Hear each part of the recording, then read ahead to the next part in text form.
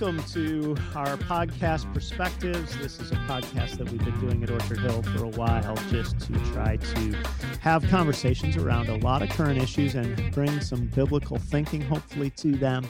Not always saying that we're landing the exact biblical worldview, sometimes just trying to understand what are the implications of how the Bible speaks to an issue. But today we're going to do something a little different. This is the second in a series of podcasts that you may have heard the first one, where we talked about a Mount Rushmore of biblical characters. And today we're going to do a Mount Rushmore of Christian characters not in the Bible. So kind of historical or current figures. But before we do that, let's just ask another simple question, and maybe it's not that simple, and that is, are there any current musical artists or songs that have spoken to you, either Christian or non-Christian, where you would say, this has really just been something that I've had a chance to interact with and have really enjoyed or found meaningful? There's this great song by Luke Bryant called Sunrise, Sunburn, Sunset, Repeat. That is a classic. A lot of important, deep lyrics there, without any doubt. No, there's a song, most recently it's affected me, I'd say, is a song by the Afters called, I think it's called I Will Fear No More. And so I've been listening to that regularly, and there's this line in it that someone else pointed out to me that goes, even though I'm in the storm is not in me. So I just think that's really awesome. Mm-hmm. It's relevant for today. For sure. Mm-hmm. So I was recently introduced to a song that's coming out on Sufjan Stevens' new album coming up here. He toured apparently America and started to write songs on his observations of our current culture. And this song is called Sugar, and it's full of cliches. And so you have to kind of fold back the cliches to get to the meaning. And it's I would recommend the video representation of this song. It's beautiful ballet choreography. I'm a fan of that. And it tells a narrative, one person's perspective of the narrative of the American family. Okay. Good. I've been listening a little bit to Waxahachie's album St. Cloud, and she is certainly not a person who probably would espouse Christian faith. She's dealt with some drug addiction, and this is her sober album coming out of it. And she's got a song called Hell, and on it she talks about basically how she put somebody in her life through hell. So you can make the assumption that that's what she's referencing. But the part that grabbed me is she says, and I hover above like a deity, but you don't worship me. You don't worship me.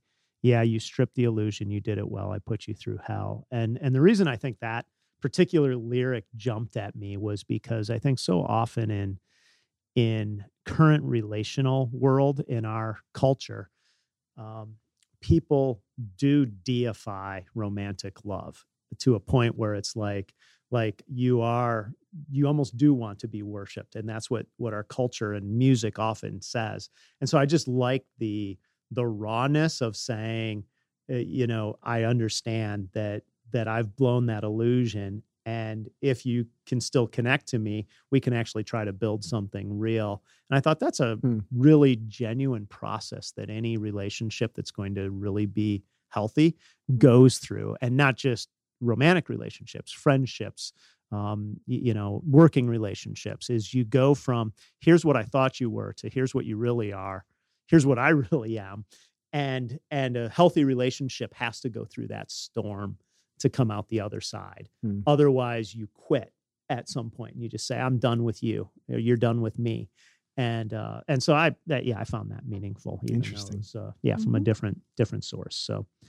So well, let's talk about people that you would put on your kind of 4-person great figures of history / personally significant people of faith. So Joel, let's start with you, and we'll kind of go you, Emily, me, and just again kind of walk around and talk about who those people are. Yeah. So I'll go with William Wilberforce, first of all. Died in 1833. In 1807, the House of Lords in the British Empire prohibited the trade of slaves because of his influence. I love this guy, and his biography, I think, is so meaningful. A guy who came to faith and then used his life as a politician to literally to revolutionize our world. It was within like days of his death, word was brought to him that it was actually abolished, meaning that the purchase and ownership of slaves had become illegal. So yeah, William Wilberforce. He was a great one, no question. Pretty amazing. Well done. He got to see the fruit of his labor before Right. his death. That's a favor from God for sure. I was thinking of Elizabeth Elliot. She is one of the first women that I read about when I was a teenager and exploring faith. And I think the first book of hers that I read was Let Me Be a Woman. And that's when she talks about the fact that I'm a woman does not make me a different kind of Christian, but the fact that I'm a Christian makes me a different kind of woman. And I think that set me on a course of wanting to grow in my faith to be a different kind of woman in this culture. She is, if you don't know, was the wife of Jim Elliot, who gave his life for the gospel. He was murdered by people that he was bringing the gospel to.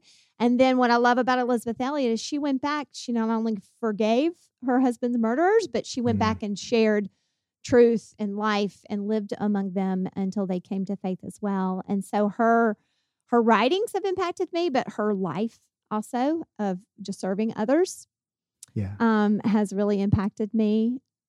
So that's what I would say. Elizabeth Fine Elliot. Wheaton College graduate, Elizabeth Elliot, and her husband, Jim Elliot, went to Wheaton, and I went to Wheaton, if you didn't know. So that's why I know that piece of trivia, but also, her story. And it's one of the reasons we know Jim Elliot's story is because of her writings, without any doubt. Through the Gates of Splendor. Yep. And then she wrote Passion and Purity, which was another, probably a precursor to some of the more modern abstinence, courtship kind of things that are out there. So I went really obvious on my first one, although this might be controversial to some, but I went with Martin Luther King Jr. And my thinking there was, I know for some people, the challenge here is they'll say, well, he was communist, he did this, he did that. But just to stand on his faith principles when he did and point people to racial equality, the way that he did it, I feel like was such a revelatory moment in our nation's history, where he didn't just help the church make a turn, but he helped the whole country make a turn. And I'm not saying that work is all done, but again, I think that being so clearly informed by his faith is just a beautiful testimony to somebody's impact. Yeah. So I'll have to go with the man that Martin Luther King Jr. is named after. Nice. Martin Luther. I don't know. To me, that was just an obvious, like, four people from history. He's got to be one of them. He is, the reason, not the sole reason, but of course he is responsible for shaping the church the way that it is today, for leading the Protestant Reformation. I would concur with you. I would choose Martin Luther. I'm breaking my pattern of all women. Yeah. Since you guys are picking people who have passed, I had some people who are still alive, so I'm not sure they could make the list. But I would say Martin Luther impacted generations, but I loved how his focus was start in the home. And he wrote a series of catechisms to teach your children. And Corey and I kind of modeled our home life after that challenge to do that sure, we come to church and we learn about faith together in community, but also it's a great responsibility of Christian parents to teach and admonish our children at home with scriptures. And so Martin Luther really influenced us in that area as a family. So I agree with you. Great works on him, like books, and there's even a great video on his life. And that there's this moment where he has to stand before like the Catholic court or whatever it was and says, he makes his defense and he says, "Here I stand, I can do no more," or something like that. I just thought so powerful. Yeah, I thought about him, and I thought about Calvin, Zwingli, a few of the other people from that era. But I went a different direction. Here I'm going back to my love of obscurity somewhat. And I think one of the reasons that I do this, and not maybe as much with the biblical characters, but even here, is sometimes we like the headliners, and that's fair and right, because obviously they're people who did something, of note. But I think sometimes it almost produces in Christians this idea that if we don't do something grand, then what I do doesn't count. And sometimes I like the idea of saying, how can we elevate more seemingly mundane contributions? And so my next three are actually more mundane, but I think ultimately significant. So I'm going to go with Edward Kimball. Edward Kimball is a name that probably most people don't know. Edward Kimball taught Sunday school in Chicago in the 1800s. And according to some accounts, Edward Kimball is responsible for leading D.L. Moody to Jesus Christ, because D.L. Moody came to his Sunday school, and he made it a point to follow up with each kid who came to his Sunday school every week. Wow. And so he went out and, met D.L. Moody, helped him come to faith in Jesus Christ. If you're not familiar with that name, he went on to start a church and a school. The school is still sending out people all over the world who are trained in Christianity, but also personally helped to lead Frederick Meyer to Jesus Christ, who his ministry helped lead William Chapman to Christ, whose ministry helped lead Billy Sunday to Jesus Christ, whose ministry led Billy Graham to Jesus Christ, who went all this way. And the reason I like that story is just, Edward Kimball's a name that you don't think about or associate with much, and never had a Sunday school, from what I understand, bigger than 10 to 15 kids at a time. And yet you can count in his chain from that, if you want to call it that, several names that ended up having huge impact from D.L. Moody, Billy Sunday, Billy Graham, that came out of that. And so sometimes we look at things and we say, wow, if this isn't doing something huge, it's not doing anything. Yeah. And yet Edward Kimball, I think, stands as a reminder that God works through things that don't seem necessarily to us to have the impact that we hope that it does. Wow. My next choice would be William Tyndale. Died 1536. He was the first to print the Bible in English. And again, a biography that's super interesting. He was executed for blasphemy. His last words before being executed was, "Lord, open the King of England's eyes." Also solely responsible for the word Jehovah ending up in the English Bible. I did not know that. That's interesting. Yeah. Good. All right. And his legacy lives on in Tyndale House Publishers. That's right. A lot of books published by them. And when the King James Version was published in 1611, it was very much based upon his translation, which of course has come to influence all of our Bible translations today. Yep. So great. All right. So I have to pick someone who's still living, because she's been an influencer in my faith journey. But I'm going this direction because of really your encouragement, Kurt, because sometimes it's the small seeds that are planted that grow, to go with that analogy, a huge harvest. And so I'm going to say Ann Voskamp.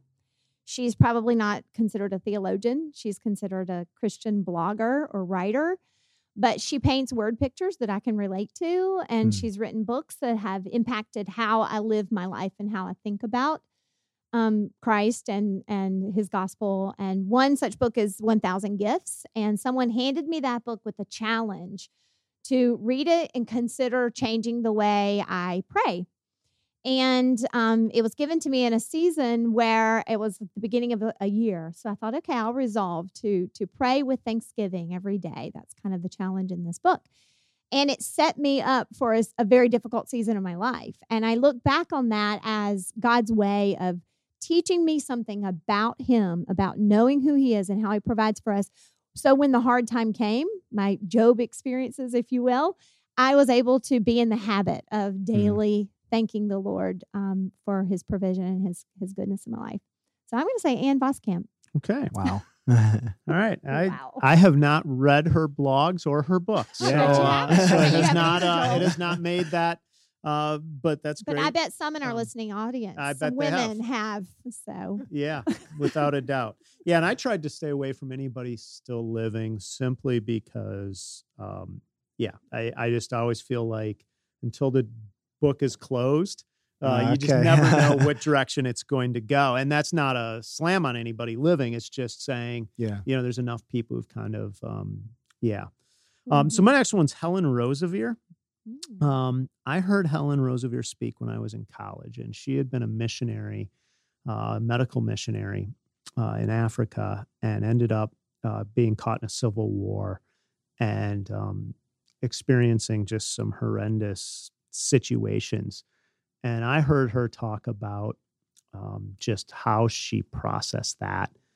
And then she's written some books since that time and is probably not well known, but again, stands to me as a life of faithfulness, of saying my greatest, desire is to really serve God wherever that is, wherever that takes me, whatever it costs, and doing that gracefully over the course of a lifetime again, especially after such hardship. And maybe if you heard the other podcast where I talked about Job a little, maybe that's just my theme right now, but I love when I see people who have experienced things that are way harder than I've experienced, because it puts things in perspective for me to say, you know what, I haven't been asked to do what she was asked to do. And she did it with, at least from her writings and speaking, such a degree of real grace that I just appreciated. So this is very personal. So let me tell you guys about Nicholas Haldeman. Nicholas Haldeman immigrated from Switzerland in 1727. And so I have this genealogical book at home that lists like all the genealogies from one of his sons, Christopher, including up through myself. And so from Nicholas to my kids, it's like 14 generations. So I like to say that the Haldemans were here before the United States was here. Mm-hmm. But here's what I found out just in reading about them. That the Haldemans, they originated in Switzerland. It was 1670s that their name shows up in records. In the two places where they're recorded, it was because they were being banished from a town in connection with the Anabaptist movement, the Radical Reformation. On the headstone that was actually rebuilt for Nicholas Haldeman, it says, founding trustee of the Lower Salford Mennonite Church, progenitor, is that, am I saying that right? Whatever, of the Haldeman Mennonites. And I just find it so meaningful that, here's someone 14 generations ago that followed the Lord, from what I can see. And I don't know. I don't know anything about his life, what he vowed, anything about his hobbies or, what he did, but I know that a faith mattered to him, and that was passed on literally every single generation. And, even as a kid, like I grew up in an Anabaptist church, and just recognizing the influence that faith can have over multiple generations, hundreds of years. That is cool to think about, going back in your own family tree and saying that impacted me because it impacted my parents, and it had been passed down, and now I'm still passing on some legacy of faith. Yeah, exactly. That's a cool thing. So that calls to mind a song called Generations by Sarah Groves. And it's interesting because she talks about that, about looking back into the history of our family and how there was a strand, if you will, of thread of faith and how it's passed down to her. And she was actually the person I was going to suggest as... Really? Yeah, because I think that, I know she's still alive, so it's kind of, questionable if we should put someone alive on our list, but I know, just keeping it real, that there are seasons in a woman's life where we are not in the Word, we are not reading biographies of Christian greats, We are simply making it in life. And sometimes music that is gospel-centered and biblically grounded just gets us through that season. And this was Sarah Groves for me. When I was a young mom and I just couldn't spend the time I wanted to in the Word, I would turn on her music at different times in the day, and it would fill my soul in a way that kept me grounded. And I think that's maybe the case for some of our listeners, that sometimes we get our theology from song. So we want to be careful with what we listen to, and I would recommend Sarah Groves. Wow. Okay. Yeah. I said John Stott, and he was a pastor in England for a generation ago, for a generation. And the reason I thought of him, he's written a lot of books on that are just expositions of the New Testament, especially, that I think are some of the best simple expositions of the New Testament. And I just like somebody who, and this might tie into what I do, but somebody who showed up every week, preached faithfully, taught a congregation, and God used it in a substantial way. And so again, kind of on the mundane theme of, and nobody, says, oh, John Stott, but here we are, years after, seeing an impact that he had across generations as well. So now these lists were probably way more personal, obviously, than the first list that we did. So what would, if somebody's listening to this right now and still listening, what, to our ramblings of some people that we said we found inspirational in our lives for a variety of reasons, what would you say is an important thing to kind of synthesize what people have heard, or to think about with people? I'd say don't feel like you need to end up on Mount Rushmore, and like this is a great discussion to have about who's been most influential in the world of Christianity, but that's not what God calls all of us to. Like, sometimes it is just simple acts of faithful obedience, and I think that's where our focus needs to be, not on am I going to be great, am I going to change the world, but am I just going to be faithful to God? Okay. I would agree. And much like we concluded when we were talking about the biblical greats, we learn from people's lives. And one of the reasons I picked current, blogger and songwriter is they're talking about the hardships of life, and people can resonate with that. And then they can think they recognize their need for Christ. And so I think that humbly living the life that we've been called to live is what builds the community of God and gives people something to connect with. So I would say maybe I'm more drawn to those that are less known because of that very reason. Yeah. Yeah, I think it's helpful to look at history, known, unknown, obscure, whatever that is, and draw some encouragement from the lives that have gone before us.